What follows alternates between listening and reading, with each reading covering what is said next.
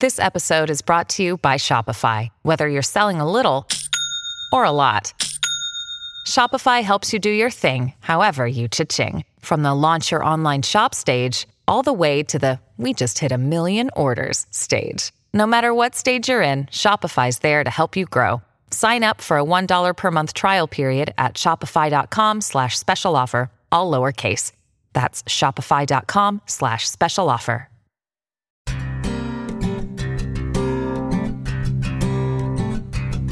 Hello and welcome back to the Media and Communications channel, a podcast on the New Book Network. My name is Monica Wilkie and I'll be your host for this episode. Today we'll be speaking with BJ Mendelsohn about his new book, Privacy, and how we get it back. BJ, hello and welcome.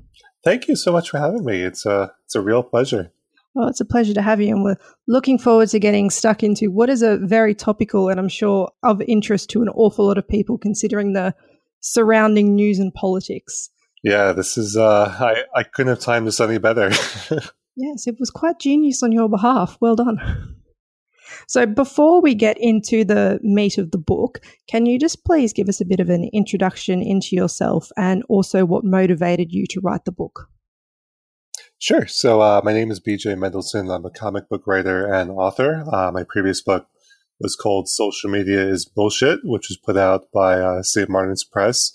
And I've been traveling all over the world the past about 3 or 4 years to talk about the internet and different topics such as privacy and social media. So this book, the privacy discussion, at least in the States, people are aware that something odd happens with their data, but they weren't quite clear as to this big multi-million-dollar business that exists in packaging and selling their information. So the book was designed just to state everything as plainly and hopefully as humorously as possible so that anyone could pick it up and understand the privacy debate and what happens with their data and why I think they should be compensated for it. Okay, so in the first chapter, you said that you don't really go into a whole lot of detail about the Facebook Russia situation because when you handed in your manuscript, it was in October last year and a lot of the stuff hadn't happened. However, given what has happened since then and the amount of media attention it's been given, I think it would be of interest to the audience if you just sort of made a few remarks about how you think the whole Facebook Russia thing and the, Zuckerberg being dragged up in front of the Senate, how do you think that's all been playing out? What are your thoughts? Well, I think there's a few key points to it. The first is that when Zuckerberg went to Congress, I think it exposed the American government as not really comprehending what Facebook does. And I think that sort of explains, because one of the things I go into in the book is that, in order to fix this problem, we need to more or less mimic GDPR in the United States and worldwide. And I think that whole session kind of exposed how unprepared we are to really have that discussion. So it was actually a really good thing, although it came in a bad package, kind of like cough syrup. That's sort of the first thing. The second thing is that I think it's kind of a blessing in disguise also in that the American media typically doesn't talk about privacy. They'll cover like a data breach and then they'll be like, oh no, this is terrible. And, you should change your password every few months or so. And then they'll kind of move on with their life. But the Facebook and the Russian involvement with Facebook in the 2016 election actually gives the American media an opportunity to talk about privacy. So, although it was under bad circumstances, I think it kind of worked out really well in that we're having this discussion, that we're talking about what Facebook's role is in politics and what social media's role is in politics and whether or not Russia swayed it. And then the third and final thing is that I feel like I don't want to say that the Russian interference had no impact at all, but I'm still not convinced after the book has come out that it really mattered. I think that Americans typically vote the way that they vote. And we like to find convenient excuses sometimes when our presidential candidate of choice doesn't win. I still remember, Al Gore losing and people blaming the voting system in Florida, but they never talked about how he's one of very few presidential candidates to actually lose his home state. And had he actually carried his home state in the 2000 election, he would have won, making what happened in Florida kind of a moot point. And I kind of feel that way with the presidential election here, whereas if Hillary had actually won, we wouldn't be talking about Facebook and Russia at all, despite Russia's attempted interference. You said that it's good that we're having these conversations at the moment because often privacy gets ignored in the media. Do you think, though, there's the risk that we'll have this conversation, we'll have the Senate hearing, and then in 6 months, 12 months, we all would have forgotten about this and no real change would have actually been made? Oh, yeah. I mean, I can't speak for other governments around the world, but in the United States, we have a long history of getting irrationally angry about things only for that thing that we're mad about to die down. And then we forget about it, and then something happens, and then the whole thing starts all over again. So that we've seen that throughout American history. We've seen that in recent history with Edward Snowden, when the documents from The Guardian and the New York Times had, they had published reports of the material he had leaked, and there were hearings, and people were doing a lot of hand wringing, and here we are, almost 5 years later, and we're having pretty much the same discussion that we had back then. So, it's unfortunate that nothing really seems to change throughout American history, at least that we've only made changes incrementally. So I'm not optimistic that anything's going to be different this time. I just look at Yahoo, where they finally got fined $35 million for basically lying to the American people and to the world about how severe the data breach was. But then you had Facebook with Cambridge Analytica saying, only 60 million people were exposed. And then very quietly, they said, oh, yeah, the number is probably much higher than that. And they said it was 87 million. And then they hinted after they had said 87 million that it was probably more. So the biggest issue is that there's no consequences in the States for things like this. So as long as there's no real consequences for things like this from happening, it's just going to keep repeating itself. In your book, you are rather critical of Facebook, to put it politely. And at one point you say, quote, "Putting money into Facebook advertisements can be like flushing your money down the toilet," end quote. Can you just elaborate a bit what you mean by that? Sure. So in the first book, what I talk about is that the platforms and the way we think about social media is kind of ass backwards. And we tend to think if we put money into Facebook that'll solve all our problems, and that we'll go and become this overnight success. And more often than not, putting money into Facebook advertising doesn't usually generate the results that people think it will.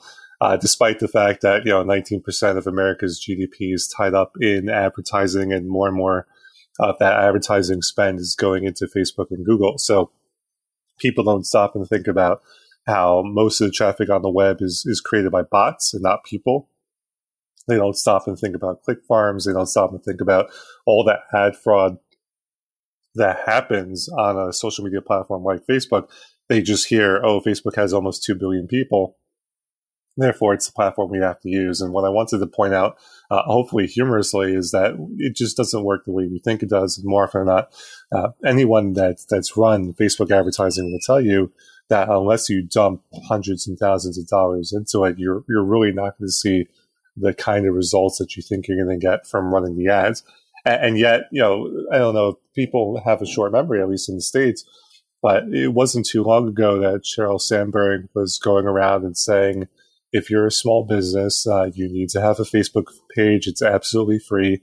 It's a critical part of your marketing. And then once everyone signed up, Facebook turned around and said, oh, hey, if you want to see your audience on here, you have to pay. And, oh, hey, you have to pay even more now because, quote unquote, everyone's newsfeed is busy. So I think that they've been, as wonderful as the tool can be for certain things, I think the company itself has been completely shady about a lot of things. And one of those things is the impact and effect of putting money into Facebook advertising as opposed to putting it into like the Times of London and the BBC.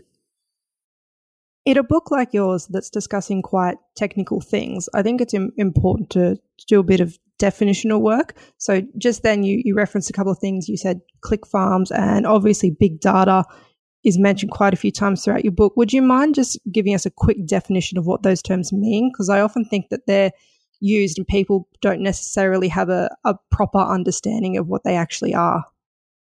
Yeah, I'm glad you mentioned that, because one of the debates that I'm getting into with the other people in the privacy space is they sort of assume that everyone knows what VPN means.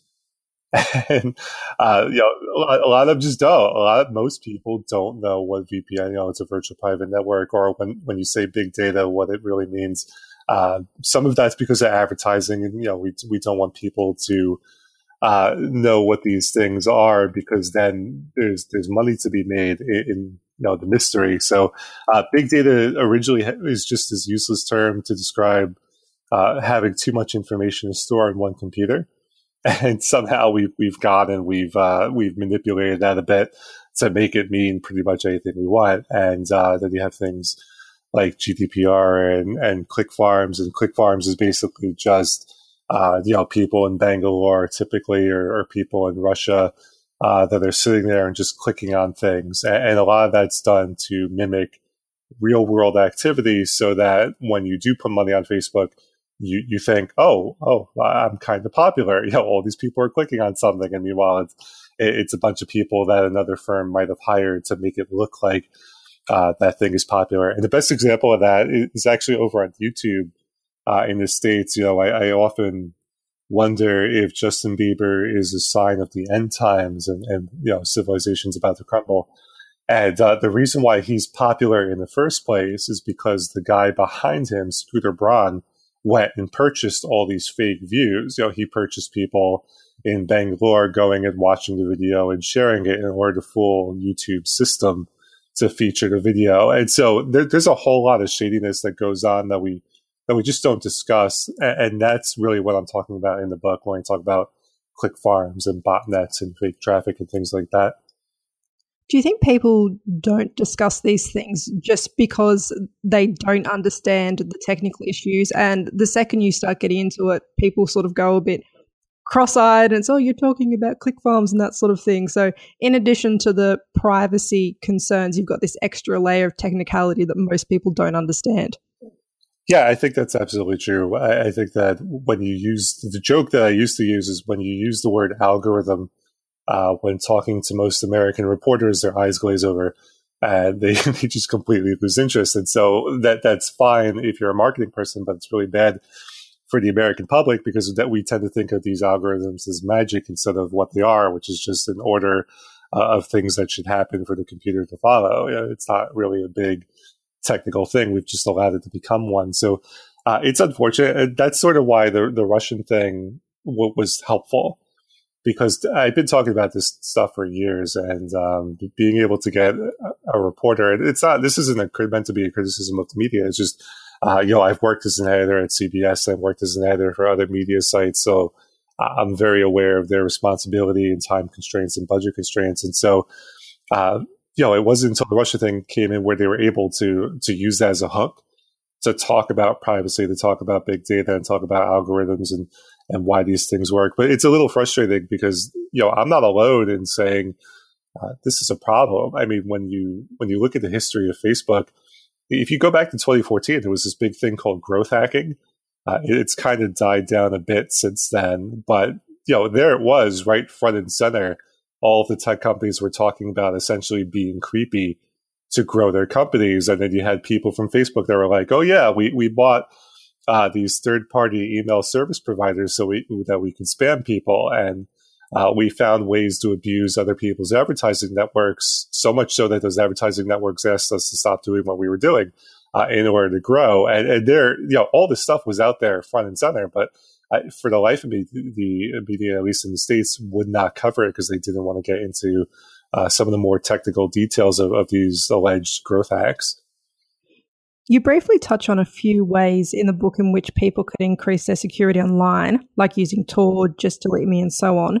Can you run through your top tips for staying safe online? Yeah, so Tor is one of those things where it sounds great on paper, but I found that most people find it to be too complicated. Can you explain what it is first? Sure, yes. So when you use any sort of web browser, it collects a vast amount of information. Some browsers are better than others, but Tor basically hides your identity by kind of ping-ponging who you are across several different servers. So although it's possible, it's incredibly difficult for someone to gather information on you when you're using a browser like Tor. So that's typically like the go-to answer for privacy people is, oh, you should use Tor and you should use a virtual private network and you should use cryptocurrency. But I found that most people are just not there yet when it comes to their preferences. And to be fair, Tor is not the easiest browser in the world to use. So as useful as it is, it can be really tricky. So I tend to advise people to do very low-tech things. I tend to tell them, put tape over your web camera, or if you have any sort of camera in your house that's connected to a device that's connected to the internet, you should cover it up when it's not in use. The Xbox Kinect is a great example of that, where for years people were putting these huge honking cameras right in their living room that was constantly on and sending information to Microsoft. And so I tell people you should cover up your camera. You should change your passwords every year unless you're the victim of a data breach. And this is very old school, but I tell people to take their passwords and put it in a notebook offline, where no one, ideally anyway, could get to it, so that no one has any access to your passwords. It's in a secure place. It's not hooked to the internet, because anything that's hooked to the internet can be hacked and probably will be at some point. I was so glad when I read that you said to put the tape over the webcam, because I've been doing that for years and people said I was paranoid. Yeah, that's right. Yeah, but you know what? When people say that, I just point to Mark Zuckerberg. Notoriously, he's been photographed with his webcam being covered. So if the guy behind Facebook, who's encouraging you to share all this data, is covering his web camera, then maybe we should be too. Exactly. And also the writing the passwords down in a notebook. I remember I said this to someone, I write my passwords down in a notebook. And they go, but what if someone gets it? I said, if they get it, they would have had to break into my house, and I probably have other problems then. That's right. I mean, look, I have a large family. I take care of 2 siblings that are mentally disabled, and so there's always people in the home is kind of what I'm getting at. And so it's entirely possible that someone will get to that notebook and log in, but I have more control over that situation than I do with like the Yahoo data breach, where they just turned around and said, oh, by the way, absolutely everyone who's ever had a Yahoo account has been hacked. Good luck. I'll see you all later. That's exactly what happened. Yes. So in the start of chapter 2, you begin by talking about World War I, which I thought was quite interesting, because talking about safety online and the digital world, it's not necessarily a natural starting off point. So can you just talk us through what was the reasoning behind that? Yeah, I have...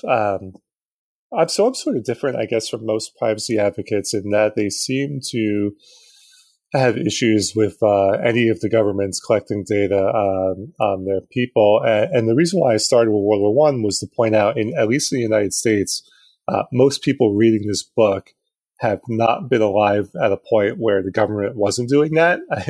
We're all under 100 years old for the most part. Definitely my audience is under 100 years old, I would think. And so the point was just saying, look, the federal government, since the beginning of the Republic, we used to spy on foreigners and recent immigrants. And then during the Civil War, Abraham Lincoln was sitting there listening to the telegraphs and deciding which newspaper and which people to kind of go and suppress based on whether or not their activities were disruptive to the draft. So there's never really been a point in American history where the federal government hasn't been in some way, shape, or form spying on people.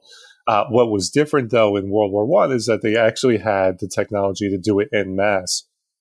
And they also had all these for-profit companies that were popping up that could actually provide the data to them. So I kind of use World War I as the starting point of this sort of mass data collection, but then they'll also make the point that, I don't personally like that the government does that, but at the same time, I know they've been doing it since before I was alive. So there's really not much I can do to stop them either. And so I kind of wanted to drive the privacy debate away from this kind of absolutist, the government is bad and the government's collecting your data, and more towards, hey, let's talk about surveillance capitalism and, companies like Facebook and Google. That's bad, and that's something that we probably have more control over than what the government does or doesn't do with our data. In that same chapter, you bring up the Espionage Act, which I think is something a lot of people probably would have heard but not necessarily be familiar with. Can you just go into a little bit more detail about what that actually is? Yeah, so the espionage is basically the first time. I mentioned during the Civil War, Abraham Lincoln was kind of eavesdropping on people, and it was really controversial because there was a debate going on as to him suspending people's rights and the overreach of the federal government. And so, coming out of the Civil War into World War One, when the federal government had decided, whether for good reasons or bad reasons, and I'm not going to attempt to justify anything the American government does because we often do very bad things. The Espionage Act basically gave them license to continue doing what they were doing, but make it legal and say, listen, if someone is the enemy or we feel that they're the enemy, as nebulous as that term may be, then we have the right to collect data on them and we have the right to penalize people. And so the Espionage Act, and there's a few other laws that come out along with it, kind of make everything nice and official. They put a nice bow on activity that they've been doing since forever. While we're on the topic of government, you do detail the long history of the cooperation between government and corporations. Why do these relationships exist? And given that they do exist, why do these companies make a big song and dance and protest publicly about the government when in reality they're handing over the information without little fuss? Well, I think it's good. It's just good PR.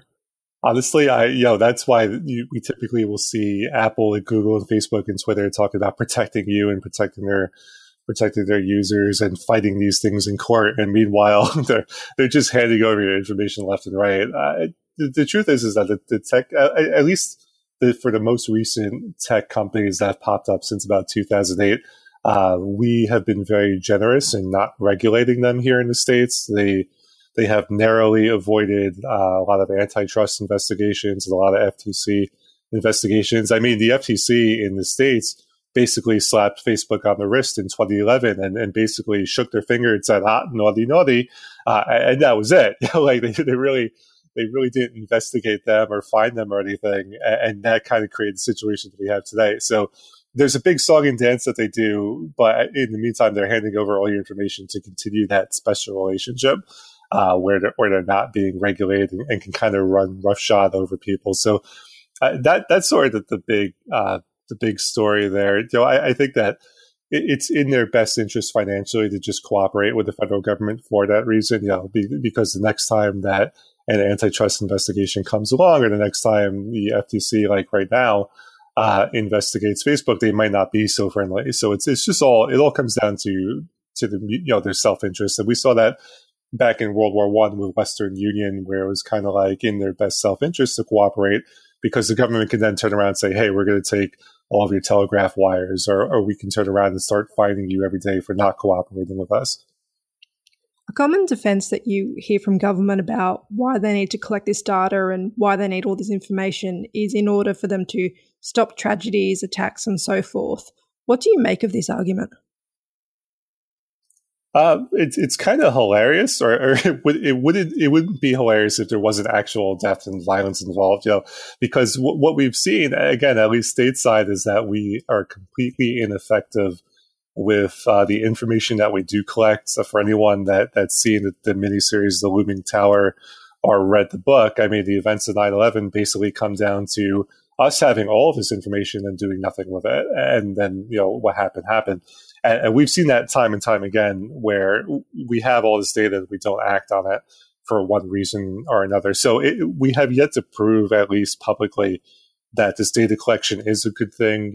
Sometimes, at least during the time of Edward Snowden, when he was front page news, you had a lot of people kind of come out and say, listen, his information is damaging, and a lot of people have died because of the information that he's put out. We've prevented a lot of tragedies, but there's no evidence of that. There hasn't been a point where the federal government has come out and said, these are the events that we've stopped that we can talk about, and this is why this is a good thing. So it's kind of a failure of communication on their part to explain why the data collection is useful, and because the history says that's not. But there's also the flip side to that, right? So we caught the Boston Marathon bombers because of all that data collection. So we weren't so good in stopping these things from happening, but because of the data collection, we were able to very quickly identify these people. And so it's sort of this double-edged sword, but I feel that at least from a communications point of view, the government has not done a good job of explaining to people why we collect all this data. And, the best thing, and the thing that I point out in the book is that when all of this data collection started, we were still unable to stop the first terrorist attack on American soil, which was from Italian anarchists who set off a horse bomb, which is, such a thing does indeed exist.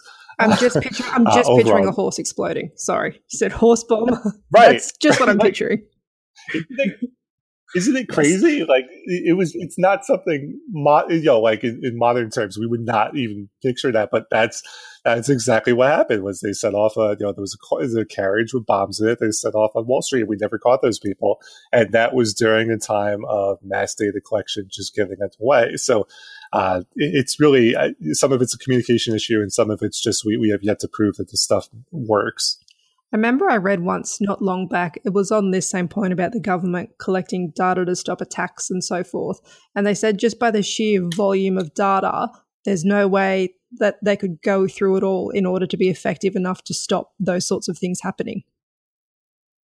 Yeah, so that's kind of the funny thing, right? Is that we, for the past 100 years, both private and government entities have collected more and more data, but there's no real plan with all that data. So you see all these people running around. Even just recently, I saw someone writing a post saying that big data is the new big oil, and so we've always had this mentality of more.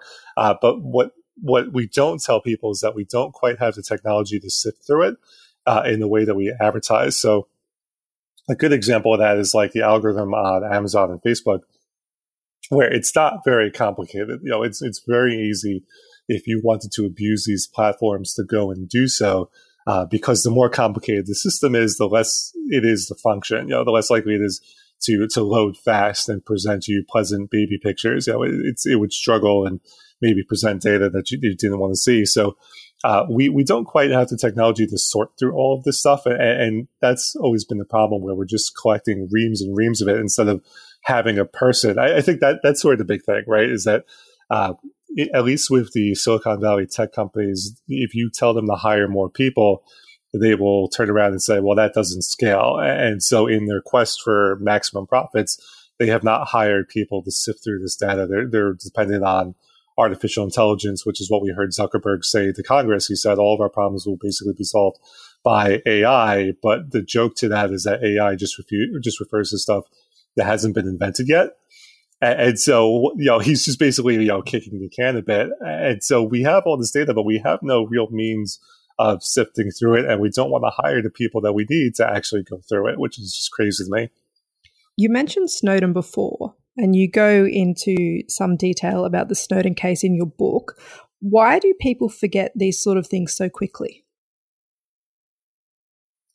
I think that it's just the nature of, I don't want to pigeonhole Americans. It's hard for me to speak about other media outlets. From my own experience, I found the Canadian media, for example, was way more receptive to social media's bullshit. The United Kingdom media was way more receptive to social media's bullshit than the American media. And so I just think that we tend to just move on to the next thing very quickly here in the States. People can read and say whatever they want, but with our current president, every day is a new news cycle. And sometimes there's multiple new news cycles that occur throughout the day with the current president. And so I think that with the way the American media operates, for better or worse, it's very easy to lose important things in order to chase the shiny new thing. And so we're just constantly pushing these things to the side. I think, if you say to someone, hey, the NSA was collecting sexy photos of women throughout the United States who were undressing in front of their web camera, that's a huge story. And that was front page news 3 or 4 years ago. But now no one talks about it because it's just been buried underneath all these news cycles that appear. You mentioned social media a couple times then. While we're on the topic, people often enjoy using these types of products because they are free, and I'm using free in air quotation marks. Is that the case that these platforms are actually free? Yeah, well, nothing's ever really free, and that's kind of what I really want to drive home in the book. And so there's this old argument from Jaron Lanier that something may be free for you to use, let's say on Facebook, but the cost is just being transferred to somewhere else. So it may be free to access Facebook, but you're downloading all of these photos or you're viewing all of these videos because Facebook is doing that big push into video, and that may result in a higher data plan. So you're paying for it through other places. And then there's also the economics of, I mentioned that I'm a comic book writer. These platforms have made it very easy to reach an audience, but then they turn around and say, well, you got to pay to reach that audience. And so that's money coming out of your pocket that could have gone towards creating the comic. And then you've got situations of piracy and all these other things where it's very difficult for artists and creatives to make a living now because of social media. And so it may be free for you to access, but all that content is coming from somewhere. And more often than not, those content creators are not getting paid. And so the most famous example is, I was going out with this woman who's a Peruvian jazz artist. And so it was we had this discussion of, what happens if she gets hurt and she can't tour because touring is the only way that she makes money. And so you may be able to access her music on Spotify, but she's only getting paid like maybe 4 cents, if that. That's being generous per stream on Spotify. And so the economics of social media has been that it may be free for you to use, quote unquote, but there's these other effects that you're not seeing behind the scenes that have long-term ramifications. So your favorite artist, it might have a lot of trouble making a living, or you might be paying more money on your data plan each month, or even scarier still, all that data that you're using could be collected and used to automate you out of a job. So it might be free right now, but there are these consequences that we don't see in front of us. In the book, you highlight that most Americans are concerned about their data, but yet hardly any take any steps to actually protect it. And now to get to the crux of your book, the brilliant argument that you have a rather unique suggestion about how people can earn money off their data. Talk us through that.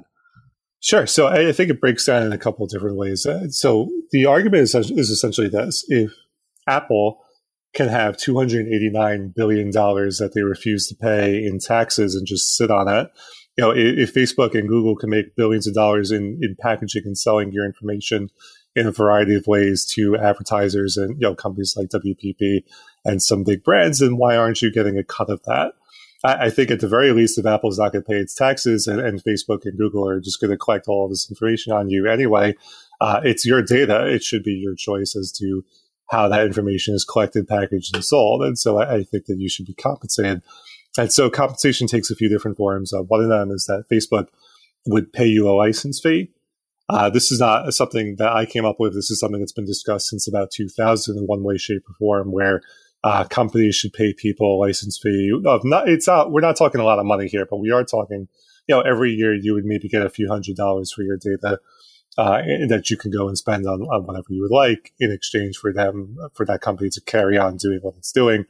That's something that's very easy to implement.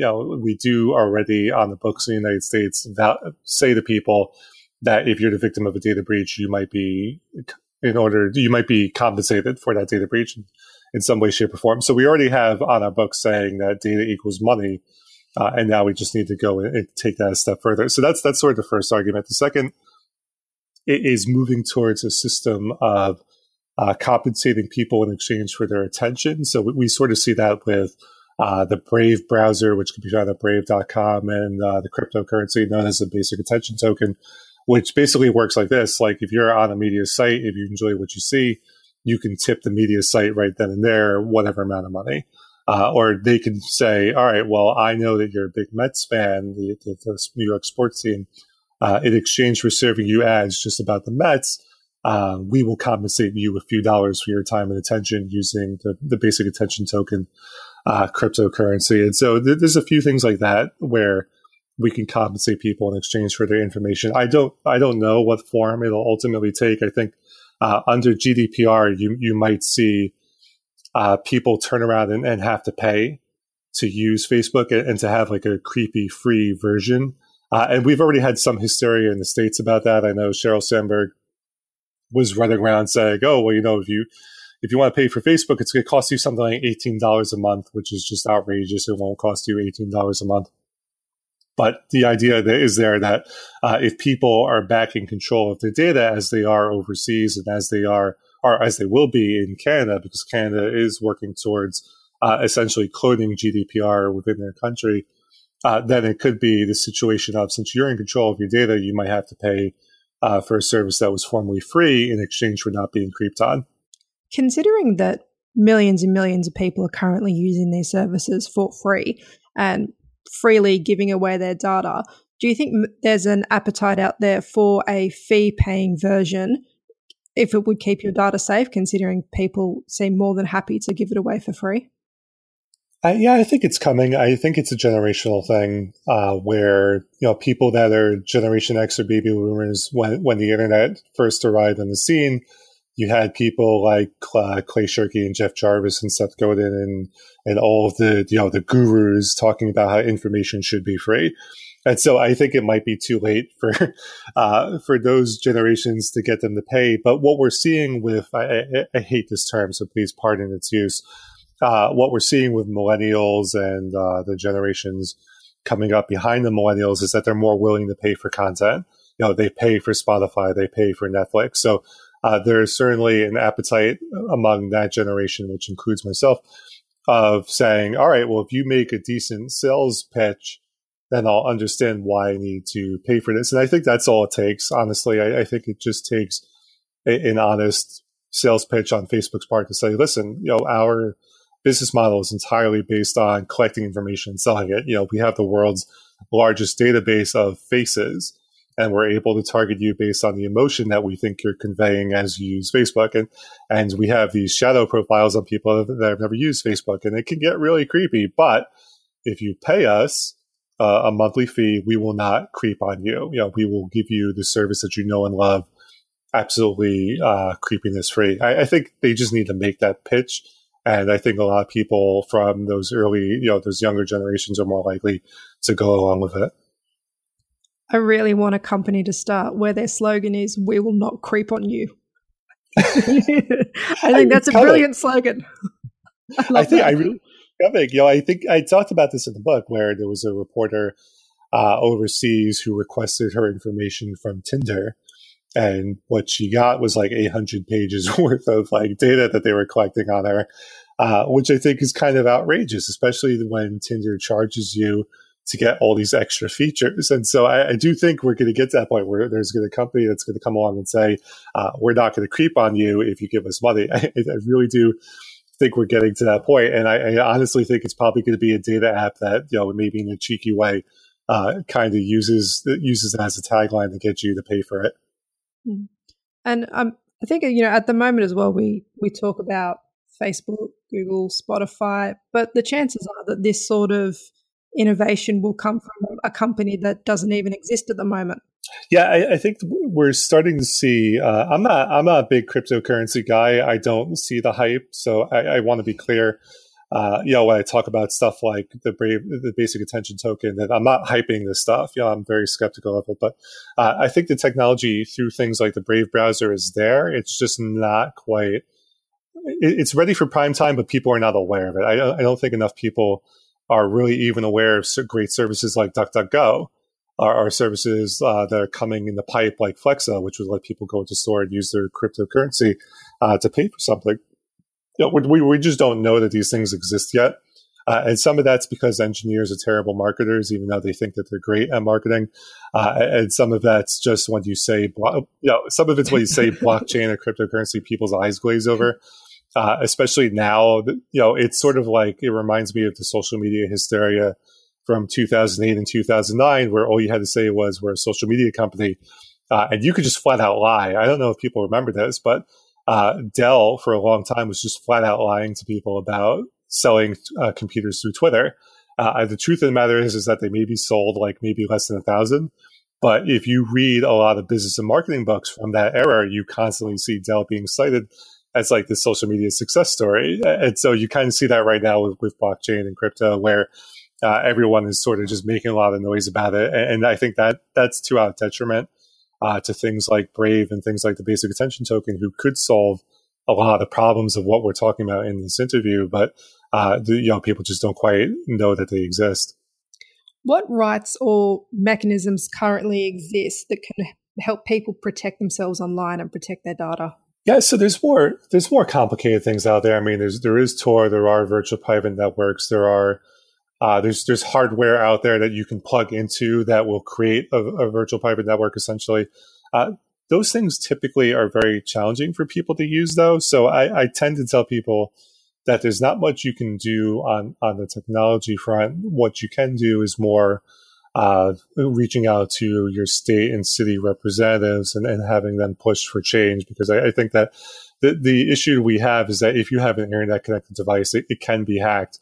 Not that it will be, but it can be. And then you have services like MoviePass, which you don't realize are actually data companies. MoviePass says for $9.99 you can go and see whatever movie you would like for the month, but what they don't tell you is that they're collecting reams and reams of your information and then selling it. So I don't think that there's a lot of things out there technologically that can stop some of these issues from happening. You can use an ad blocker. You can use Privacy Badger. I recommend most tools that the Electronic Frontier Foundation puts out. You can use HTTPS everywhere, which makes sure that you have a secure connection or a more secure connection than you have. But I think that's sort of just it's more like putting a Band-Aid on the cut. Where it kind of helps, but it's not really going to solve the problem when you keep cutting yourself. I'm going to end on a question that you yourself pose in relation to all the privacy and data breaches and why people should care. So what? Yeah, so it's a hard question to answer, honestly. We as a species, and this isn't, fortunately, this is not limited to Americans. This applies to all of us. We are very bad about predicting the future, and we're not so great about thinking long term with things. At least in the States, we have this culture of, thanks to Wall Street and partially thanks to Facebook, where we want everything now and consequences be damned. We have power plants that we put up that we know pollute the environment, and we know climate change is the thing, and yet we don't. No one is doing anything, at least stateside, to really do anything about climate change. We're not thinking about those things or spending the money. So we're very bad as a species to think about the long-term consequences. So it's very easy to say, so what? Because, right in our present, we don't see the consequences. But what we don't see coming around the pike is, automation kind of coming in and wiping out jobs because of all the information that we've given away for free. We don't see that as a consequence. We don't see, the idea that we completely live in public and the consequences of that. A lot of people go to Pornhub. I'm not ashamed to admit that I am a frequent user, and Pornhub knows more about me than my family probably does. And so that information is packaged and sold, and that information could be used in some way, shape, or form in the States to penalize me or keep me from getting a job or getting a loan or getting something that I've applied for, because someone can go and apply for that information. So it's there are these consequences that we don't often think about. There's a lot of social justice and human rights issues that we're just now talking about. There's a great book called Algorithms of Oppression and Weapons of Mass Destruction that kind of go into that and talk about, it might be fine if you're a straight white guy using this stuff and having this information collected on you. But if you are part of a minority group, then you might be further penalized in some way, shape, or form, because this data is now out there and available to penalize you with. So